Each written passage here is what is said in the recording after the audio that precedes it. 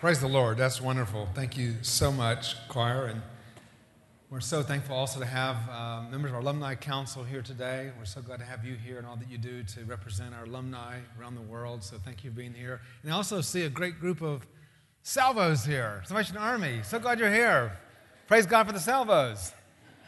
Good to have you here today as well. So we're thankful for your presence here. The theme for this year at Asbury is the theme, the means of grace. These are all the ways in which God has instituted to help us grow spiritually. There was a survey done a few years ago by Willow Creek where they actually did a survey of 2,000 churches, and they interviewed, believe it or not, 500,000 Christians to find out what helped churches grow their people spiritually. Now, you must remember that in the megachurch movement, one of the foundational principles of it was that get people involved. It was an attractive model. Get them involved, start every group imaginable. You have groups ranging from prayer groups to fellowship groups to groups to help you lose weight, groups to raise children, groups to help your finances, endless groups like that. And they wanted to find out if these groups actually help people to grow.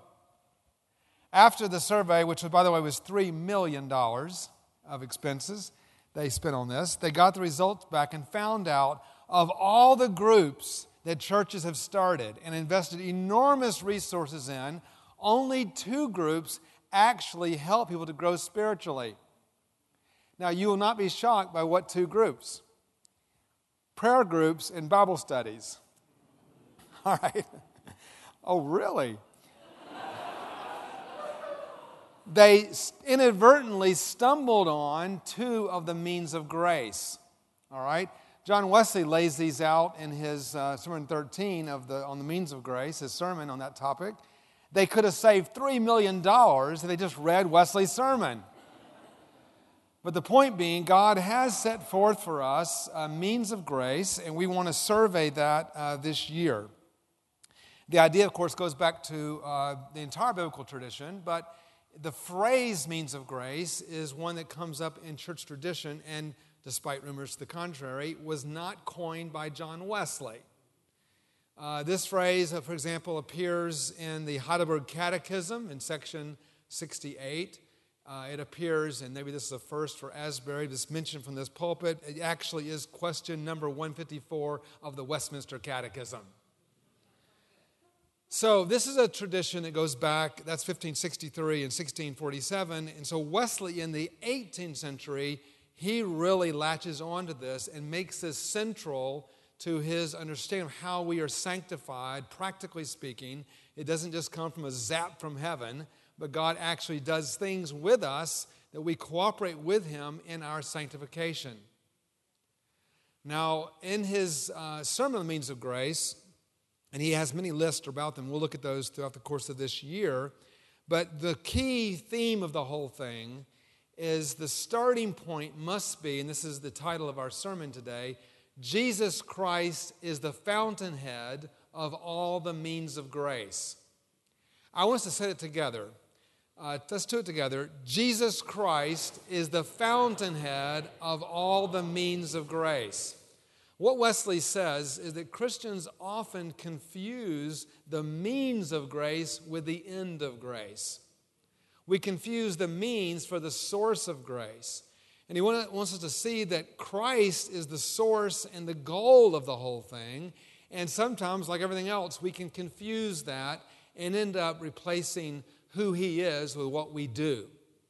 And so Wesley makes it clear that if you just do the means of grace in and of themselves, I'm quoting his letter here or his sermon, it's less than nothing in vanity. I like this one line he has where people who just do a lot of activity for the sake of grace on its own grounds turn God's arms against Himself by keeping Christianity out of the heart by those very means that were ordained to bring it in. So Wesley is very clear in his opening in his sermon on this that we must begin that Christ is the means of grace. He is the fountainhead of all the means of grace, which we'll look at during this semester. So our text is in Colossians 1:15-23. Now, if you have your scripture, you'll probably notice, based on what translation you have, it generally has one of the two headings to this section, either the preeminence of Christ or the supremacy of Christ. Those are great titles for this section. This section occurs in two parts. One is verses 15-20, which we're going to put on the overhead here now, which is the Christ hymn. This is an early Christ hymn in the New Testament, which Paul brings into his letter in Colossians. We'll look at this more in a minute. And then verses 21-23, which is the application of that to our lives. Now, it's really amazing that you can go to the New Testament and find so many early Christian hymns. I mean, it's like, this is pre-Paul. This goes way back. This gives us, we sang, "Ah, the Father's love begotten," a very, very early chant of the church. This goes back even farther.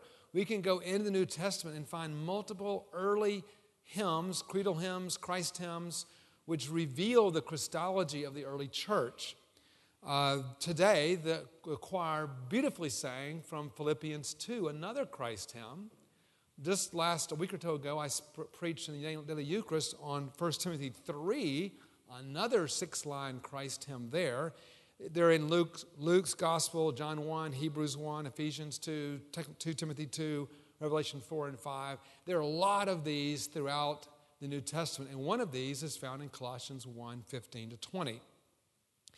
And this hymn essentially celebrates Christ's supremacy over creation and redemption, these two big themes in the Bible.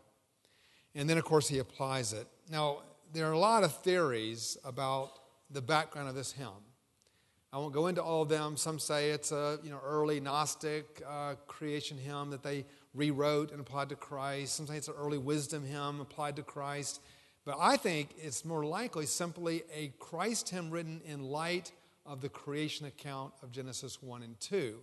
But it's something you'll have to think about yourself. But I want you to notice that in this hymn, there are 5 main proclamations or assertions about Christ and who he is. The first, Christ is the image of the invisible God. He's the firstborn over all creation. Christ, before him, okay, then go down here to the next slide. He is the head of the body of the church, and he is the reconciler of all things. So we have these 5 declarations: the image of the invisible God, firstborn of creation, the creator of all things, head of the church, and reconciler of all things. In the middle of that, you have him being Lord over creation, redemption, is this wonderful word, verse 19, that he is God's fullness dwells in him in bodily form. And this to me is more than just one of the 5. This is the underlying proclamation of the deity of Christ as the incarnate Son of God. And this gets picked up again and repeated in Colossians 2:9. Now I'm going to look at really only the first, second, and fifth of these because of our time, and I want to focus on how the means of grace tie into those 3. Okay, first, Christ is the image of the invisible God, verse 15. Christ has made visible the invisible God. Now, if you remember, even in the New Testament, 1 Timothy 6:16 says God dwells in an unapproachable light whom no one has seen or can see. And then John, chapter 1, verse 18 says, no one has ever seen God, but God, the only begotten one, he has made him known. So what we're learning here is that the incarnation is what makes the invisible God, who's non-corporeal, makes him visible to us, and God stamps his image on him. God brings him to us that we can see what God is like. So God reflects the image of God as deity in the way that only he singularly does, but also he reflects the image of God in our humanity as the God-man. Now, sometimes we celebrate, appropriately so, of course, the deity of Christ, but sometimes we forget we should also celebrate the full humanity of Christ. So Christ comes in the incarnation not only to reveal God to us, which is the story we often celebrate, but also he comes to reveal man to us. That is, the humanity to us, what it means to be embodied creatures created in the image of God. Now, if you go back to the phrase image of God, we, of course, know this comes to us at the creation account, Genesis 1 and 2. Now, this is actually at the heart of the creation. And God, in Genesis 1, 26, 27, says, let us make humankind in our image, according to our likeness. And then so God created man in his own image. In the image of God, he created them, male and female, he created them. Then later in Genesis 5, when they have the recap of creation, he says, he made humankind in the likeness or image of God. I think most everyone in this room will know that the phrase image of God is applied to no other creative act of God than his creation of man and woman.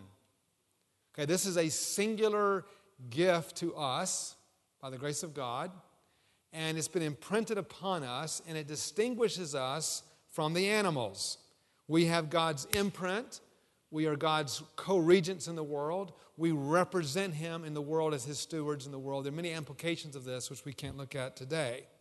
But the point is, at the fall, this image is broken in some way. It is always intact. It's always there, but it's broken in some way. And the churches, have our own family argument about how much it's broken. All right, so you have the Pelagians who say, well, it's not broken that much. Just a few little smudges. We can clear those off. And then the hyper-Calvinists, it's hopelessly broken. All right, so the church has its own argument about that. That's fair enough, and that's something you have to work out. But we all agree that it's broken. And some people say it's kind of like going into a fair, where you go into like and they have those mirrors, those like really weird mirrors, and you see yourself, and you're like, whoa, is that me? So God looks at you and says, whoa, is that me? I don't recognize me. Some of you are like, I can see a glimmer there, right? Okay, so, maybe the distortion is different. Maybe some of us more than others. That's all something that the church can discuss. But the point is, it's broken. I think we have to affirm at least two truths. Broken, but always intact, yet in some way broken. So Christ is coming to restore that image. And frankly, put it bluntly, the means of grace are given to us to help us restore the image of God. And this is why, if you look at the Old Testament and you're reading about the image of God is so important in the creation account. And suddenly, you have, when Noah and the ark account occurs, when they come out of the ark, you have, of course, the reissuing of the Edenic Commission in Genesis 9:6. He tells them the same two things. You're created in the image of God. Go forth, be fruitful, multiply, and fill the earth. So it recapitulates Genesis 1, 26, 27, 28. But that is the last time the phrase image of God appears in the entire Old Testament. If you don't believe me, ask Bill Arnold or whoever, Lawson Stone. Ask anybody that knows Old Testament. It's true. It doesn't appear again. So suddenly there's this, Genesis is not in the law, not in the prophets, not in the writings, not in the Psalms. It's nowhere. It doesn't appear. And then suddenly it crashes in on the New Testament in texts like this in Colossians, in 2 Corinthians 4:4, Romans 8:29, etc. So what happened? Why is this? It happens because the Old Testament is bringing out the other side of this broken side. We are meant to be, and we are created to be image bearers, but instead we become idol bearers. Okay, we are all this about the false image, the idolatrous image, the whole theme of idolatry, all through the Old Testament is really giving us kind of the anti-image look. The people of God are always struggling with this. They're creating idols, and not just wood, gold images, but also today bank accounts or whatever else we do to create our own life apart from God. So all idolatry in the Bible is a kind of anti-image bearing, creating things that we say this is what God is like when it's not. And so the means of grace are designed to restore you to the full image. So when Christ comes into the earth, we have this declaration of Colossians. He is the image of the invisible God. We now finally see God being imaged, both as God but also as man, as humanity. He's now being reflected. The mirror is unbroken in Jesus. So the means of grace are kind of like the mirror repair job. God's going to come in and use the means of grace to repair the mirrors that we all have that in various ways are broken. So Christ completes that vocation of humanity by showing what we were originally intended to be and to live. So we're seeing in Christ something fully alive. We're seeing humanity fully alive like it's never been seen before. The church fathers could not fully describe how the deity and humanity interplay, because remember they decided, of course, Orthodox Christology, it's the humanity and the deity united in one person. It's like fire on wood. You can't separate the fire from the wood. And so Christ coming to earth is setting the world on fire. And nobody has been able to put that out yet. Praise God. Because he shows us what we're intended to be. And as G.K. Chesterton said, I quoted at the opening service, the world, even those who don't believe in incarnation, are different from having heard of it. It captures our imagination that God would come and dwell with us. Secondly, Christ is the firstborn over all creation. Now, if there ever was a phrase that has caused confusion in the church, it is this one. On a superficial reading, anybody who reads this and says, wait a minute, Christ is the firstborn, doesn't this seem to be a disruption to all of our theology of Christ as the eternal Son of God from all time and all through before all time? He is eternally the Son of God. How could he be the firstborn of creation? This pops up, in Hebrews 1 and Revelation 1. And this, of course, was the source of the Arians. And the Arianism was a heresy that was very hard for us to defeat. It took us a long time to defeat it. And, of course, the Jehovah's Witnesses still carry the banner for that. But basically, the church had a huge confrontation on this point. And their slogan was, there was a time when he was not. And they loved to quote this verse. So, and that's why the Arians were so hard to defeat. They were so good at quoting verses. All right? So we have to ask ourselves, okay, were the Arians right? Why do we have this? Of course, Scripture interprets Scripture. But if you go back and look at the word for firstborn, prototokos, first tokos, firstborn, this word appears 130 times in the Greek version of the Old Testament, the Septuagint. Now, if you take time, and I hope that all of you do this, take time and go look at all 130 references of how firstborn is used in the Old Testament, and this is what you'll find. This is how you understand the meaning of it in the New Testament. It's used in two ways. First, it's used the way you would expect. It's used to refer to people who are born, and that they're literally the firstborn child. It's particularly reference to the firstborn son in the Old Testament. And it's repeatedly used in the way that we would expect it to use. And this is where the Arians get that from. And the way we use it today, who's the firstborn child or whatever. But it's used another way. It's used important and prominently in other places in the Old Testament another way. It's not just a biological thing. It's also a declared title, a declared inheritance. So, for example, in Psalm 89:27, God says of David, I will appoint him my firstborn. Now, David, as you know, was not the firstborn son, right? He was the eighth-born son. He had 7 older brothers. God bless his mother. He was the 8th son. He has no biological claim to firstborn son, but it's bringing out this other way it's used, which is a declared title. And he's declared and given privileges and rank and so forth by being the king. And this has all kinds of messianic implications, which we want to look at today. But still, it happens a lot. So in the case of this passage, it's being used in that sense. He is declared the firstborn over all creation. Now, this means that he is, and this is the phrase the church loved, we used in our early chant, he is the firstborn, eternally begotten Son. This means that Christ is able to be the Son because he's begotten, but he's eternally begotten, right? That's the eternal side. So the Son is the eternal begotten one.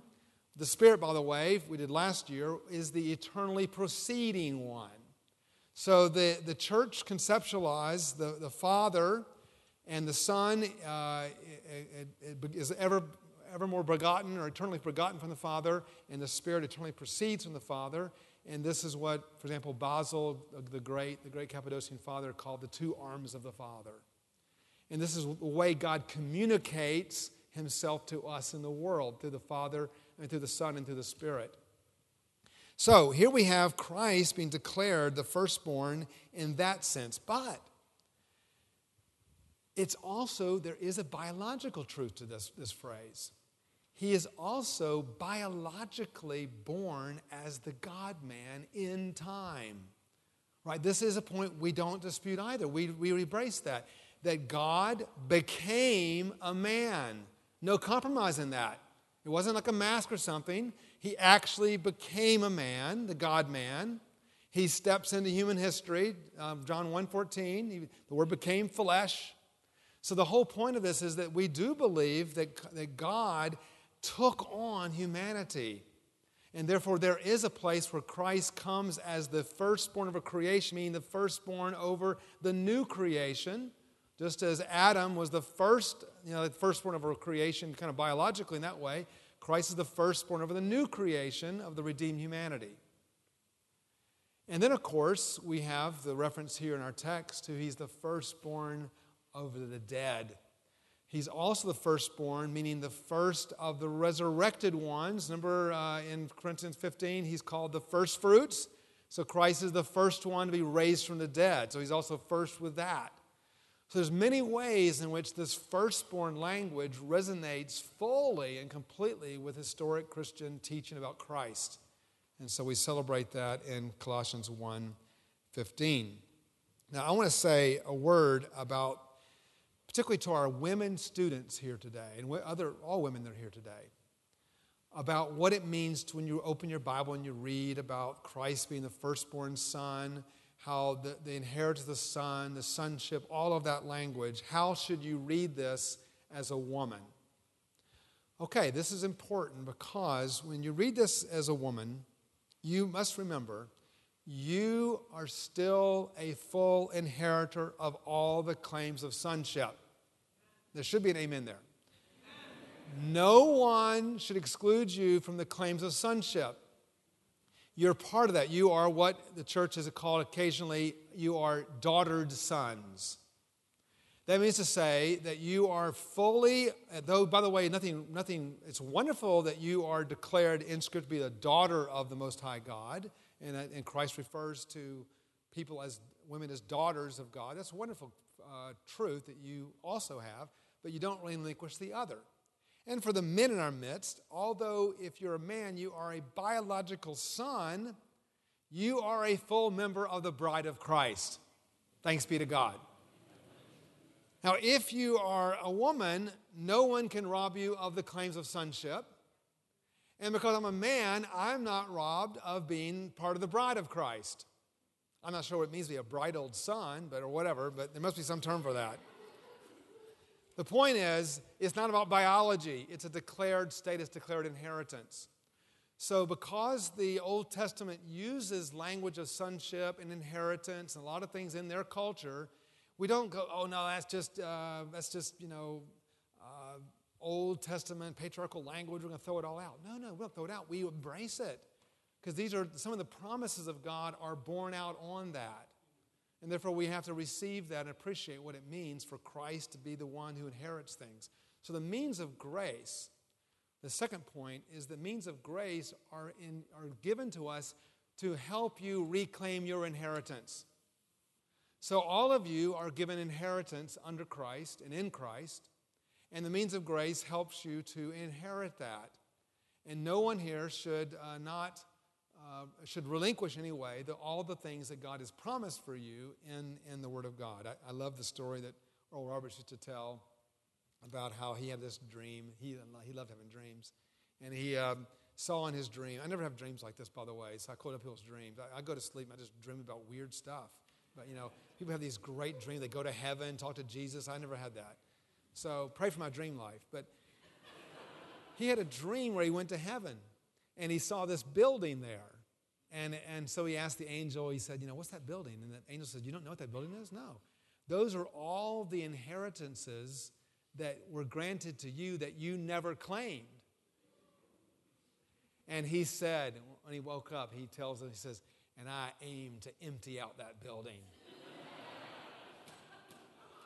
A lot of you have unclaimed freight, unclaimed inheritances waiting for you that you've not claimed as a child of God. And sometimes we let the health, wealth thing and all that kind of get us, we can't. No. This is not about that. This is about just the basic claims of what it means to be a child of God. And we want to make sure that we claim that. Finally, verse 20, Christ is the reconciler of all things. Now, Paul says in verse 20 that through him he reconciles all things to himself, whether things in heaven or on earth, things making peace through his blood shed on the cross. Now, this is a very powerful statement about what it means for Christ to reconcile all things. It means, first of all, that Christ is moving the whole of human history. Everything is moving inexorably to that point where everything is reconciled to Christ. Don't resist that. Because that's where it's all headed. We can, the old thing, we can look at the book, and you know how you don't want to read a book, you're like in the first chapter of the book, you're really anxious to see what happens, You go in and look at the back of the book. I'm going to just peek in the back of the book. Jesus wins. All right, he is not going to allow unreconciliation. So therefore, at some point, when the eschaton comes, Christ returns, there'll be all kinds of stuff happening, all kinds of brokenness. He will set things right. Judgment for the Christian is not something that we're embarrassed about. It is the glory of the Christian. We praise God that the human traffickers will be set right before God. We praise God that those who go against their landlords, who take advantage of their renters, or tenants that are in poverty, they're going to be set right. God's going to show up and set things right. It's not just reconciliation about some kind of spirit. It's all of things reconciled. Creation itself will be made right before God. All of creation. I think it's maybe impossible that all the pollution and stuff we've done, God might say, you know what? We're going to get this right. So get to work. New creation. We got a long way to go. The whole point is, I don't know how it's going to happen, but it's going to all be made right. Polluted rivers and all. Everything in creation is reconciled to Christ. It's a huge doctrine. Huge doctrine. It's also a declaration like on the day on Easter. He is not here, he is risen. It's a declaration of what is, even if people don't get it yet. He is the reconciled one. He is the reconciler. It's also, I think, aspirational in the sense that the church is preaching this gospel of reconciliation to the ends of the earth. So you, as our students and those who are in ministry already, you are called to be the ambassadors of reconciliation. And we bring that through the preach of the gospel to the ends of the earth. We are agents of reconciliation. Now, many of you, all of us to some degree, certainly, are inside of us carrying around aspects where they're not reconciled. You have brokenness, you have anger, you have bitterness, unforgiveness. All of those things churn around inside of us. And so God is saying to us, I am the reconciler. Let's get it right. Now, for some of you, it's things that you have done to others. You have had brokenness poured out from you into others' lives, and you have to make that right. And others of you, others have broken you in various ways. They have hurt you in various ways. And you remember that. You hold on to that. This is not a small doctrine. It's a huge doctrine. Because what it says is we can push it down all we want to, but God says it's going to be dealt with. You are destined for reconciliation. It's an act of God's grace, and it's very difficult to walk in reconciliation. It's hard to live it out. This is not, easy Christianity. This is the tough part of Christianity. But we have to think inside our brains and our hearts and say, is there anyone on this planet that I live in unreconciled with? And then we have to find ways to make it right. Now, Paul has the helpful insight when he says, as far as it depends on you, live at peace with all men, all people.